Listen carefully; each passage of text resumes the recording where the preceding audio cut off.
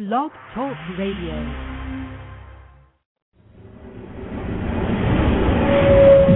Truth.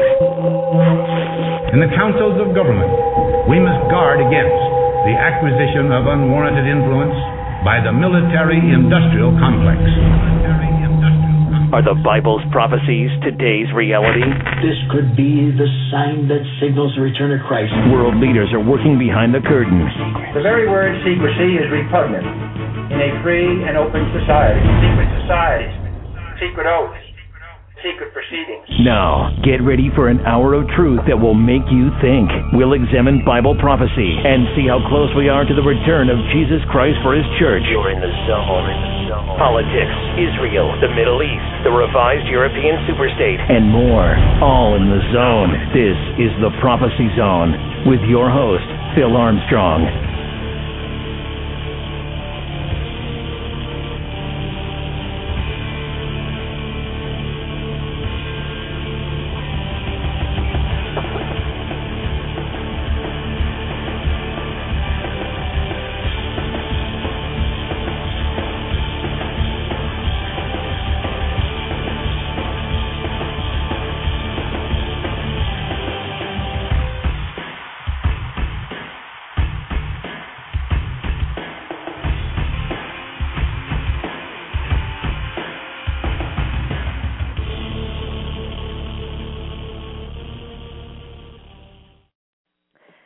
Thank you for listening tonight to the Prophecy Zone. My name is Christine Weick, and we're going to be talking a little bit of what's been happening the last few days on the riots in London. I see something here because I always like looking ahead. For those of us who are interested in prophecy and the coming of the Lord Jesus Christ, we always like to look ahead and apply to what we are seeing in current events as the stepping stones that bring us to what Revelation is talking about. And I think we are seeing one of the stepping stones. I want to kind of bring to your attention here, London seems to be a shift. Well, actually, it kind of started in Greece not too long ago, but we're starting to see a shift in why the riots are happening. I think if you recall this past spring and started, all the way back in January. In fact, I did a show on that also, why I see the rise of this movement of the Muslim Brotherhood as a means of gathering momentum against Israel. And that is something we're going to continue to see, and that now is actually in place. And from here, I think we take a step different. We've seen the Muslim Brotherhood come to power. The Arab Spring was really about the bringing about of a revolution in governments where the people wanted more democracy, where in fact they're not going to get democracy, they're going to get Sharia law, is how that's all going to turn around. And the whole idea was more and more against Israel. And that, of course, is a prophecy that we see in Ezekiel, and so we're seeing the stages being set for that. What I see here is it started in Greece with the shifting of the riots now. Yes, against the government, it still is, but there's a different reasoning now. The ones who are rioting are the ones who are younger. They're also the ones who are less educated. These are the ones who are welfare babies. These are the ones who usually receive benefits from the government.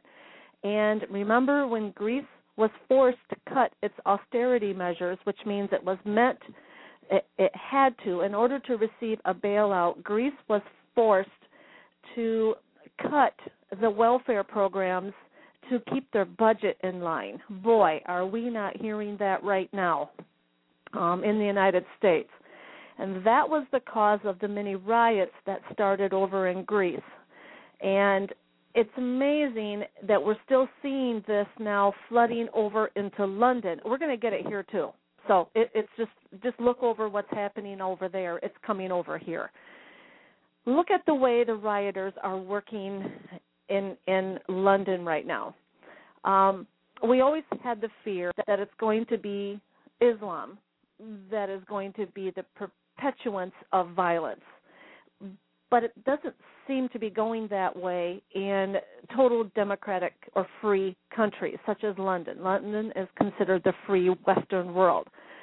What we are seeing here, again, as in the streets of Greece, we're seeing young people, basically uneducated, and I'll explain why they're uneducated, because what they're doing is they're hurting themselves. But we're also seeing that these are kids who come from poor families. There was a picture of a 10-year-old in the middle of the night taking a wine bottle. Where are his parents? Obviously, there's no rule in that home. Chances are the kid has no father. His mom's probably hooking somewhere. I'm not saying that is the case, but anybody in their right mind as a parent will never allow a 10-year-old to be floating around in the middle of a riot taking wine bottles out of a store. And, this kid was just brazen about it. I mean, he just, thought nothing of it. And another kid, about 15, 16 years old, is setting fire to a mannequin in the store shop after he just busted the window.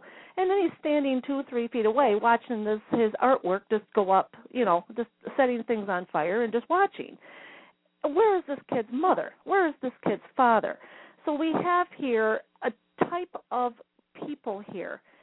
These are welfare kids, more than likely. These are more poor sections of cities. And who are they targeting? They are targeting not the government. They are targeting the businesses. And this is where I feel they are uneducated, because they are targeting the very employer who would give them a job.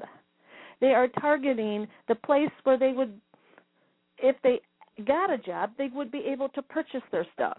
But no, these are looters. These are rioters. These are people and kids that are probably not well educated, probably are unemployed, and they're angry because they cannot get a job. And they are looking at somebody who is a little bit wealthier than them, and they are targeting the middle class. And we know this is not a Muslim situation, because they are actually targeting Muslim store owners. Store owners are basically sitting there with their hands tied because they are not allowed to carry weapons there. So there's gun control, which is another issue. And so it's not that they're angry against any ethnic group. They're angry against prosperity. They're angry against somebody who has something that they don't. All because the government in England is cutting back on the welfare benefits. They also have to control their budgets. And with France being in the possibility now of getting downgraded, you're going to see France also struggle with this. So this is coming to be a global thing. And this is where I now am going to reflect back on the Bible here, because I see this as a beginning stage of setting up the kingdom of the Antichrist. And I'm going to start you off with a thought first. Tyranny arises when people give up their freedoms for comfort. Think about that. Tyranny arises when people give up their freedoms for comfort. That's kind of where we're coming to here. We have now an issue of safety in the streets of London. There is no comfort there. And people will start giving up certain freedoms in order to calm the crowds, to appease them. And it's something that I found in Daniel. Let's go to Daniel chapter 11, and I'm going to start at verse 21 here, and it's going to take me through verse 24. I'm going to read out of the Living Bible, and I do believe that this is a character here of the Antichrist. This book of Daniel on this section talks about a number of kings that will arise after Daniel has been gone, and I do believe that this one here is describing the kingdom of the Antichrist. So let's get into this. Next to come to power will be an evil man, not directly in line for royal succession, but during a crisis. Hello? Have we not got that just creating here? Look at the markets. During a crisis, he will take over the kingdom by flattery and intrigue. Then all opposition will be swept away before him, including a leader of the priests. His promises will be worthless. From the first, his method will be deceit. With a mere handful of followers, he will become strong. Now, this is the part that I find intriguing, because this next verse, 24, does not describe anything that we know of now back from our history, whether it occurred during the time of Daniel or if it occurred during the destruction of the temple in 70 A.D. This has got to be something brand new. Verse 24, he, which is the Antichrist, will enter the richest areas of the land without warning and do something never done before. He will take the property and wealth of the rich and scatter it among the people. Okay, how do we appease these mobs and rioters, as it's going to start to happen here as well? When America starts cutting the budgets, we should have done that last week. If you're listening to this at a later date, we should have done that August 2, when we were supposed to cut by $4 trillion, but we only cut by a fraction of that, or I should say 25% of that, and we then got downgraded. There was a crisis that was happening then, and it's worsening now. But we need to cut back on our spending, and it's going to start with Medicaid, Medicare, Social Security. That is the welfare program. Now, how do you appease somebody who is, number one, uneducated, does not understand the ideas here that you need to go get a job in order to make yourself useful? You cannot attack business people because they're the ones providing the job. Plus, that adds now to the businessman's expense, not to mention insurance companies, and the state now has to pay for the rebuilding of buildings and streetlights that are destroyed. All that rioting just adds up to the bill that they don't have money to pay for. That's where you get the uneducatedness of these people. So how do you appease somebody that's uneducated? By giving them what they want, which is things. And according to Daniel here, that's what the Antichrist will do. He will enter the areas richest, so probably, houses of the rich, doesn't really say exactly what it is, but he definitely takes something from the rich. He says he will take the property and wealth of the rich and scatter it among the people. That's socialism in an extreme way, but we've never had a king, we've never had a government that has actually played Robin Hood to the poor. We do have taxes on the rich to pay for social programs, yes, but this is an extreme here. It takes away something entirely given by work of the rich, something that they have earned, maybe even inherited, and has taken it away and has given it to the poor. That now is something we can see happening as the rise of the Antichrist comes to power. We are going to see this as a crisis. So further on, as we move towards the end of times, we're going to see this become more and more of an issue. And the way the Antichrist will create peace is to give to the poor and take from the rich. Now, if you go to Revelation 6, we have here the opening of the seals. Now, the opening of the first seal talks about the Antichrist coming up on a white horse. But notice the second seal. It's the red horse, and it's going to be it's the red horse, and he takes peace away from the earth.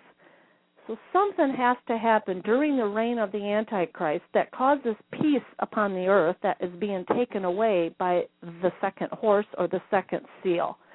And this is what we are seeing now is the chaos that the Antichrist will appease. This is just my thought.